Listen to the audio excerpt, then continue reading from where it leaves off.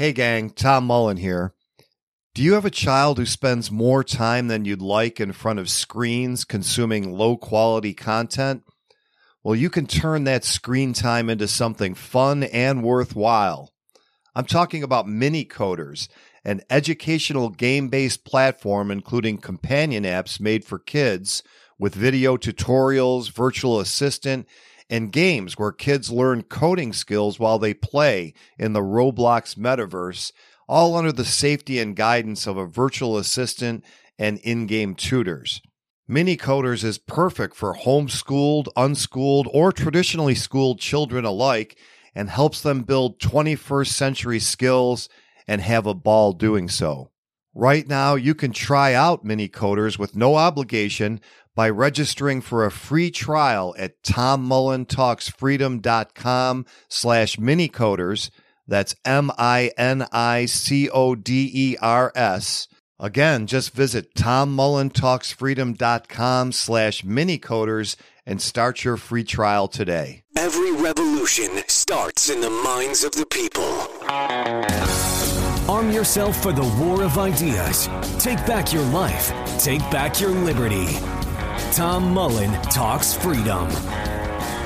Hello, everyone, and welcome back to Tom Mullen Talks Freedom. Today, my guest is Dr. Walter Block.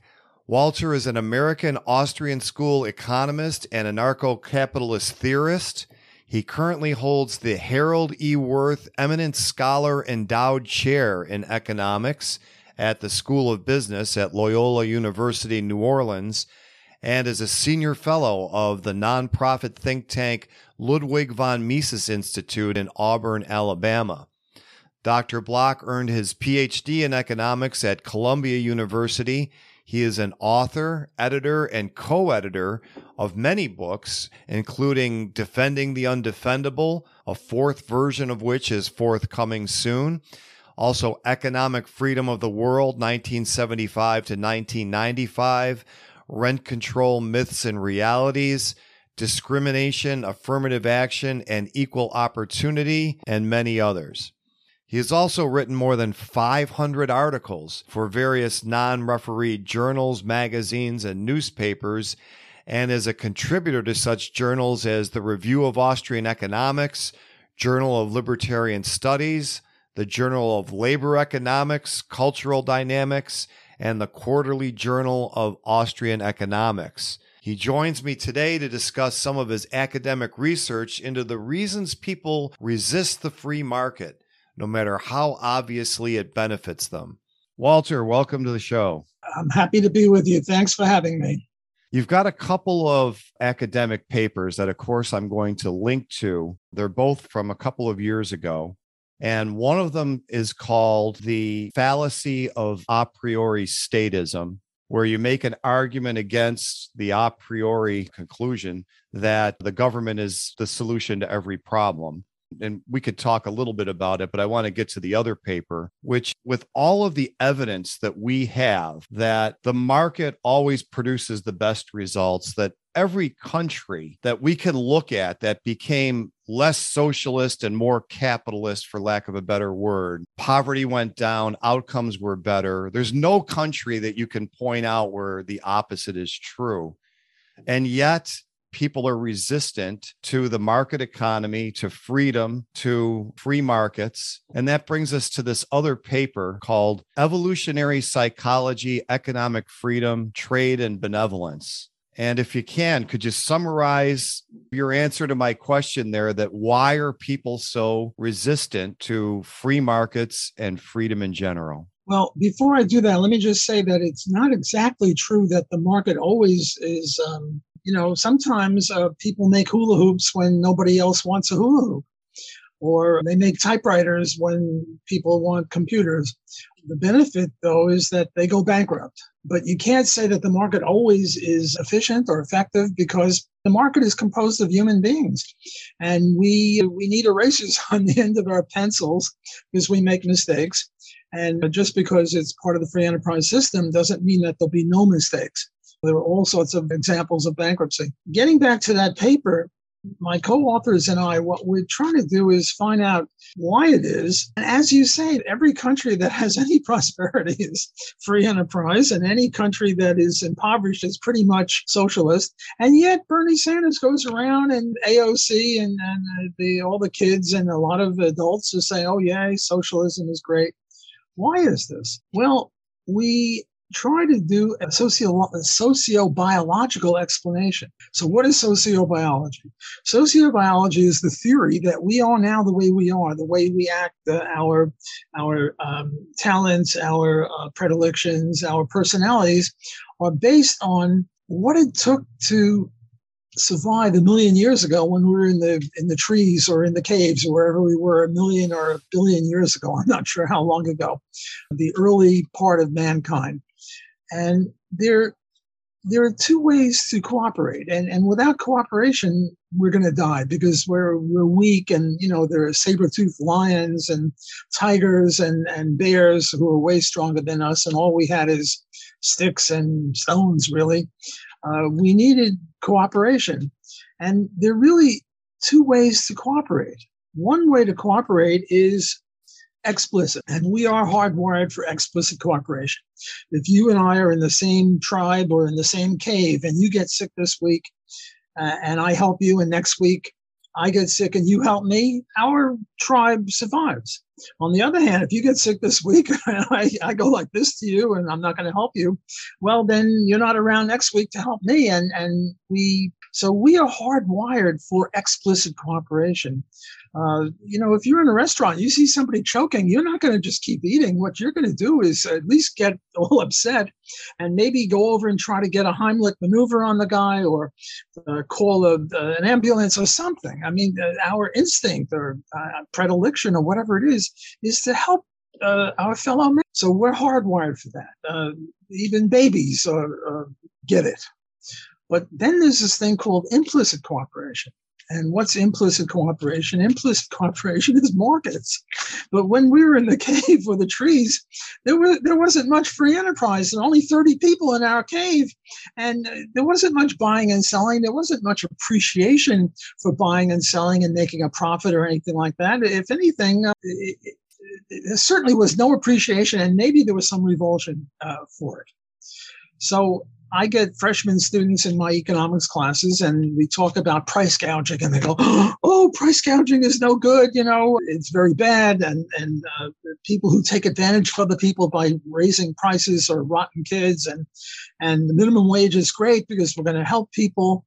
And they just have no biological impetus to either be neutral or respect this sort of a thing. Their predilection is to oppose markets because we're not hardwired for that. You and I we're adults now, but when we were kids, we didn't start out as free enterprise. We're mutants, you and I, if I can speak for you as a fellow mutant, because you and I, at the very least, were open to the possibility that implicit cooperation through markets was a good thing. We got converted. I'm not sure how you did. I was converted by Ayn Rand, but at least I was open to it. Whereas there are a lot of people that are not open to that. You try to explain to them the benefits of markets, and they think of exploitation and bossism and harm, and they just don't see the benefits of the free enterprise. So that's roughly what this article started out to do or did. And we had 3 parts. The first part was what I'm just telling you. The second part was a colleague of mine and then a co-author who said, but wait, 10,000 years ago, we discovered there was this tribe of 35 people and there were 5,000 pots. And then 10 miles away, there was another cave and we discovered 10,000 spears. And from this, we deduce that they were trading. Because, a group of 30 people doesn't need 5,000 pots or 5,000 anythings.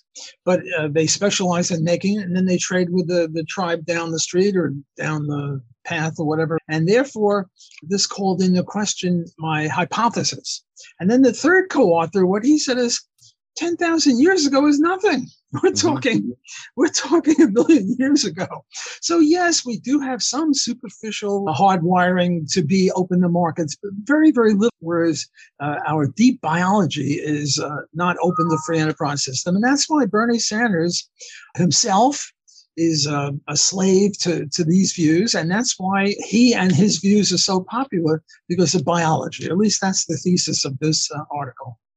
It reminds me a little bit of Mark Sisson's thesis on diet. He makes the same argument in terms of what food you ought to be eating. Of course, this is not advice to anybody else, but I find his argument persuasive that we have about 1 million years of human evolution, as you said, depending on what you call a human, going back to Homo erectus or whomever before that, or whichever. But we've only been growing food and doing agriculture for 8 or 10,000 years. So our bodies are not evolved to eat a lot of these foods. They're evolved to eat a different diet. And it's a parallel argument. We're evolved to just, look, that guy over there needs help. I'm going to go help him. If I got to get the whole tribe to drop what they're doing and go do it, we're going to do that. It doesn't matter if it makes economic sense. And we're not going to depend on a market solution to somebody who's in trouble. And that instinct is hardwired into us. So this leads me to a question that a friend of mine had been asking for most of our adult lives, which is, how in the heck did the Enlightenment happen in terms of economics? You've got Adam Smith and some others back there. Adam Smith posits the invisible hand. How did it happen? Was it a mutation? Like, how do you explain it in terms of your evolutionary biology argument? Yes, we're weirdos. We're mutants. We're, I don't know, off the charts or whatever it is. Look, how many people vote libertarian in the United States? 1%, 2%, 3%, something like that. Very, very few people are open to that sort of a thing. My only explanation is that we're weirdos. We're off the charts. We're not marching with everybody else. Everybody else is marching to a certain drummer, and we're marching in a different way. We libertarians are strange, and we're not appreciated by the mainstream, by majority opinion. Adam Smith was an outlier, and Murray Rothbard and Ayn Rand and Ron Paul and all the libertarian leaders are just weirdos. That would be my explanation as to why, even though most of us are hardwired in a certain way, some of us, some very rare ones, just come out of the womb and we're free enterprises. That wasn't my experience. I was a pinko. I went to school with Bernie Sanders, and he and I were on the track team together. We were buddies. My views were roughly the same as his. There are some people who were born libertarian. I'm not one of them. But I am mutant enough to be open to the possibility of seeing the light. Whereas there are an awful lot of people, they're very bright. Einstein was very bright, a genius. And yet he was not open to the possibility of free enterprise. He was a socialist. And there are a lot of very, very bright people out there who are a bunch of commies and sort of good guy commies. They're not trying to hurt people. They're trying to help people. Bernie Sanders, he's a nice guy. I know him personally. I spent 4 years in high school and 1 year in college overlapping with him. He's a nice guy. He is not trying to hurt humanity. He's trying to help. But he is not a mutant in this regard. Let me throw this argument at you just to see what you think of it. I would say that the 18th and 19th centuries, the market position was not the mutant position, that it was the majority view, that you had this progression where the markets became freer and freer and people were winning elections to repeal the Corn Laws in Britain, and Thomas Jefferson getting up there in 1800 and basically saying we need a libertarian society. We need a government to keep us from injuring each other and otherwise leave us free. And just to make a generalization that I'm sure you could punch some holes in, but overall, it seemed like more and more free market, more and more libertarian, and then dawn of the 20th century, boom, we start going in the other direction. Is that a mistaken view, or was something going on that stopped going on, or how do you see it? Take the watermelon when there were pits. How many pits were there in the big watermelon compared to the watermelon? I don't know, an ounce or two of pits, and then the watermelon weighs 10 pounds. Yes, every once in a while you get an eruption of free enterprise, and you're certainly right about the 18th and even 19th century. Every once in a while you get a Thomas Sowell or a Walter Williams or a Ron Paul.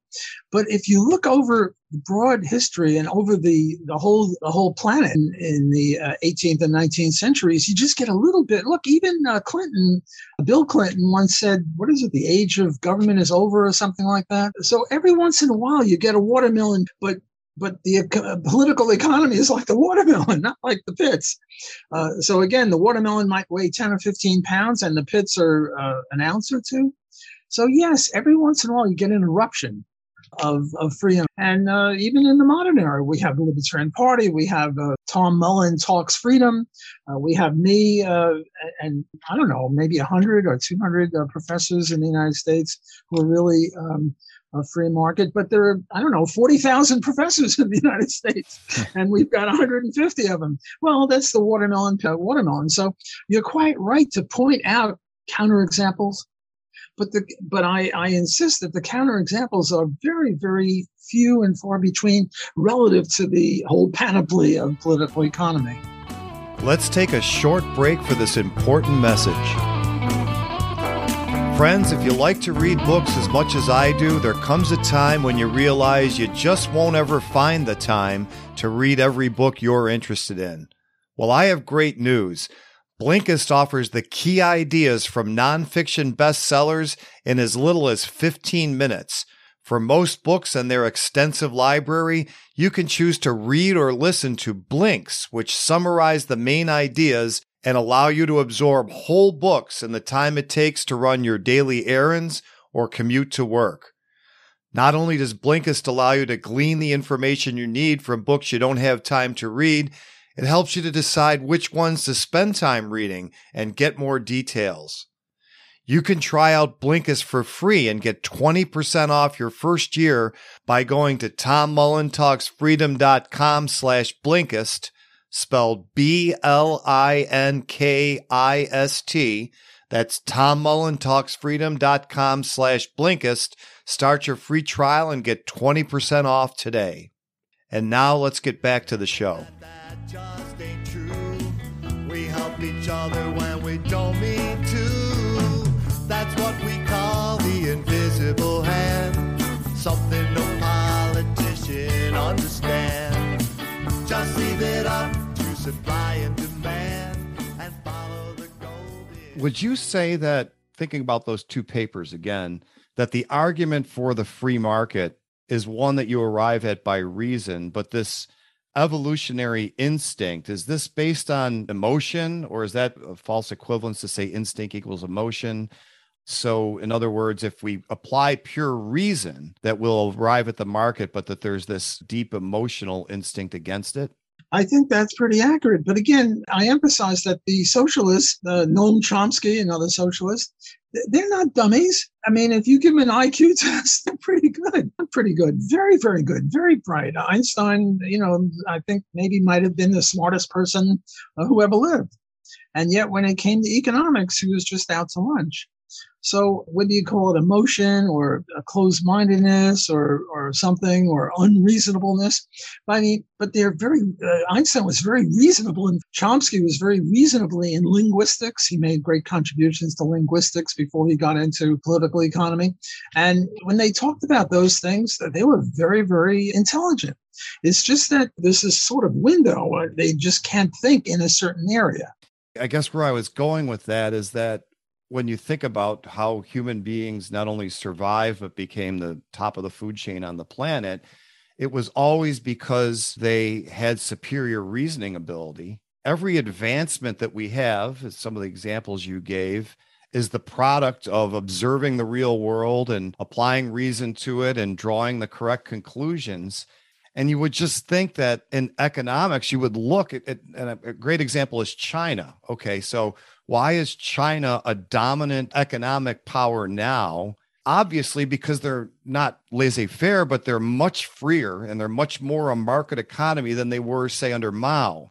And you could just look at a timeline and say, right here is where they started making reforms, and you can see how fast the progress was. Yet when people look at China, they make this assumption that what interventions they have left are what's making them strong. And that just doesn't make any sense. So that's where I'm wondering, is this even by smart people, let's say, that say, well, we need to have tariffs because China doesn't have an open market for our products, where, as you've said many times, look, we're better off with no tariffs, even if they have tariffs. So what's kicking in there for people to buy that argument when it's so obvious that that's not right? One of my favorite movies, really a great movie everyone should watch, is The Mouse That Roared. You seen that? Yeah. Peter Sellers. Yeah, Peter Sellers played 5 or 6 characters. Peter Sellers was great. Just for the audience who might not be aware of this, let me summarize. There's this country right after World War II, sort of like a duchy, like Luxembourg or Monaco, and they were very poor. And they noticed that the U.S. was giving all sorts of money to the countries that they had conquered, like Italy and Germany.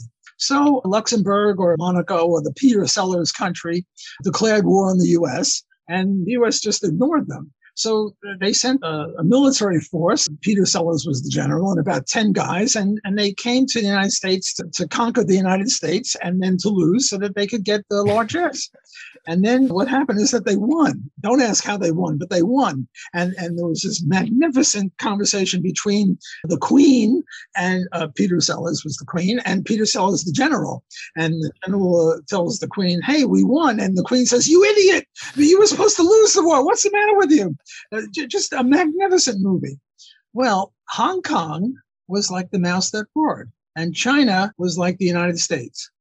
And when Great Britain moved out of Hong Kong, China promised to have one country, two systems. And for a while, they actually did. And Hong Kong, instead of China taking over Hong Kong, as they now have, 30, 40 years ago, it was rather Hong Kong that took over China and made it much more free enterprise. Now they're backtracking a little bit, but still the reason that China is now an economic power is because of the mouse that roared, namely Hong Kong, which inputted a whole bunch of free enterprise into China. Okay, China was never laissez-faire capitalism, but they moved in that direction. And that's why they're so wealthy and therefore a more military power, because what is it? The army marches on its stomach, and the stomach is the economy. So I would say, to respond to your question, the reason China is doing so well is they had a modicum of free enterprise thanks to Hong Kong. That's a great analogy, too, with The Mouse That Roared. I'm going to go watch it again because it's a great movie. I think we were just chatting right before we got on here. The thing that really frustrates me, and I know the answer is probably the same thing, is this baby formula shortage. Now, again, we've got lots of smart people. I know lots of smart people, smarter than me, that look at this baby formula shortage. And you've got an agency called the FDA, whose purpose is to limit competition of all kinds of things, including baby formula. So they have allowed 5 or 6 companies to make baby formula and nobody else. And then the biggest one, who is the biggest because of the way regulations can be manipulated by the people who write them, i.e. the regulated companies, then you shut them down. And of course, there's this artificial shortage, which would not exist in a free market. And yet people look at this and they say the free market failed. So what can we do differently besides shout at the ocean and say, come on, you've got 6 companies. That can't be normal, right? Is there a different strategy, or do we just keep shouting? Well, I don't know. I like whining more than shouting, but we have to whine, we have to shout, we have to write articles, we have to write books, we have to have a Mises Institute or a Cato Institute or a Reason Foundation, Foundation for Economic Education, which support free enterprise. We have to have a Libertarian Party. We have to have Ayn Rand's books. Somebody else should write a novel of promoting free enterprise. Another vehicle for promoting free enterprise is written by libertarians. So there are many ways to promote liberty or to promote good understanding of economics. I might as well put in a plug for Loyola University, New Orleans, where I'm a professor. We're always looking for good students who are open to this. And one of my colleagues on that paper is John Levendis, who's a fellow professor of mine at Loyola.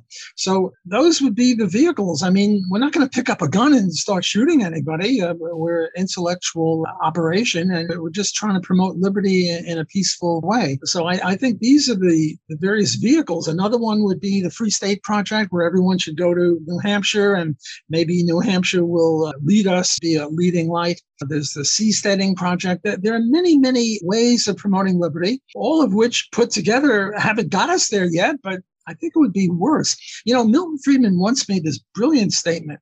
What he said is, thanks to all economists, all of us throughout history, tariffs are now 0.1% lower than they otherwise would have been.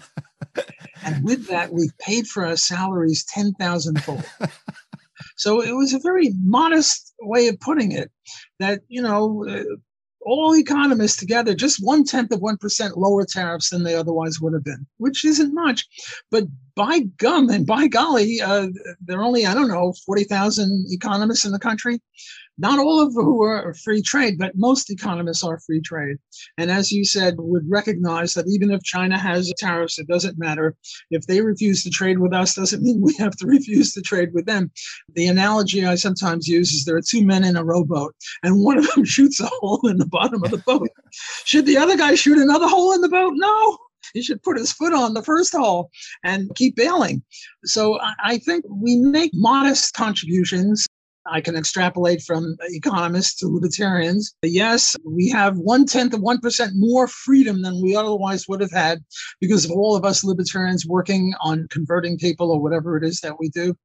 And with that, we've saved billions of dollars and many, many lives as well. Let me ask you, I know you're working on another book, and maybe we can give people a preview because it's not out yet, but as a professor of economics, so you can do all the models, you can do the Keynesian stuff, you can do the Chicago School. Are you able to teach Austrian economics, or are you pigeonholed into here's the textbook and this is what we teach and all you can do is make some commentary? How does it work for a professor of economics who's an Austrian who's teaching in a mainstream university? Well, what I do usually, by the way, I'm coming out with a textbook, an introductory textbook on economics. So I'll be using my textbook and hopefully other people will use it as well. But before this, what I would do is I'd get a mainstream textbook. And what I do is say, well, here's what the mainstream says. And I would spend 95% of the class time on saying what the mainstream says. Because if kids are going to go to graduate school or to other classes, they have to know what an indifference curve is, even though we Austrians criticize indifference curves.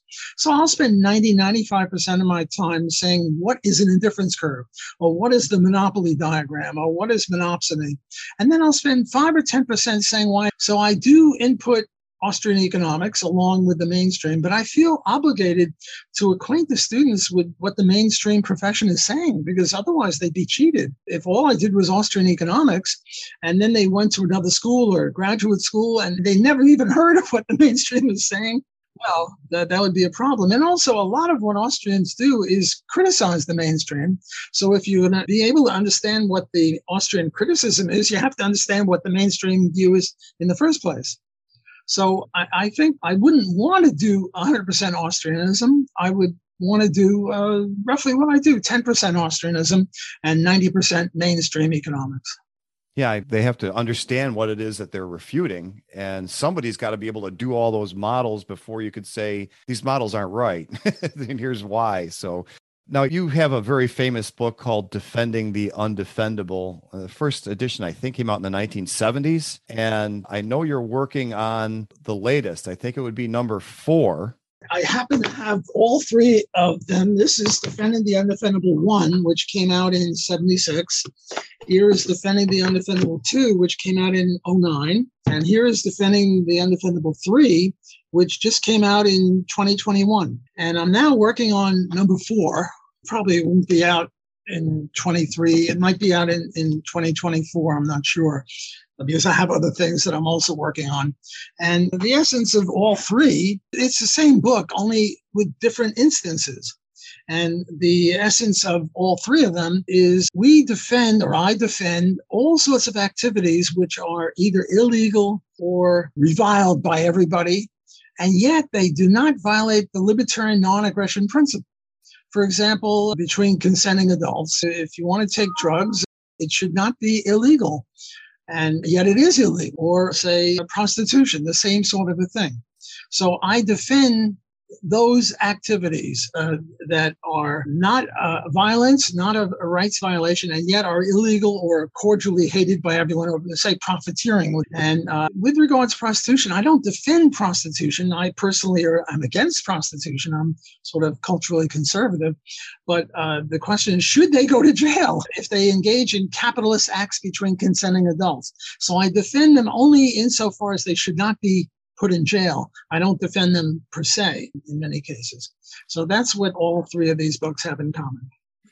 I never really thought of it this way. Of course, I didn't know the theory until I read your paper on the evolutionary part of it. But going along with that, when you talk about people like the speculator or the slumlord, your paper explains why someone would vilify this person and not ever see any benefit that maybe a slumlord is providing, but they are providing a tremendous benefit, a life-saving benefit to people who can't afford to live anywhere else. Yeah, one way to see that is say, suppose that the slumlord disappeared and all of the slums. Where would the people go who are now living in those places?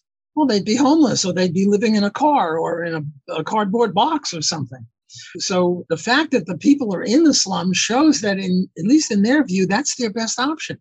And if you take it away from them, you're not helping them. Nobody likes slum housing, but the question is there a positive contribution that the slumlord is making? And obviously he is, because if he weren't, the people wouldn't go to the slums. So that would be yet one more example. Another indirect benevolence that nobody wants to reckon with. Well, Walter, I really appreciate you taking the time. I'm going to link to the previous versions of Defending the Undefendable, and hopefully you could make some time to come back when the new version comes out, talk about some of the new undefendable people that you will be defending. Well, thanks for having me on your show. I really enjoyed it. It was a lovely time. Okay, friends, that's going to do it for today. If you haven't already, don't forget to download a free copy of my new ebook, It's the Fed, Stupid, at itsthefedstupid.com. And if you like the music you've heard on Tom Mullen Talks Freedom, you can hear more at tommullensings.com. Thanks for listening. The war of ideas has only just begun. Arm yourself with the knowledge you need by heading to tommullentalksfreedom.com and subscribing to our email list. And remember, every revolution starts in the minds of the people.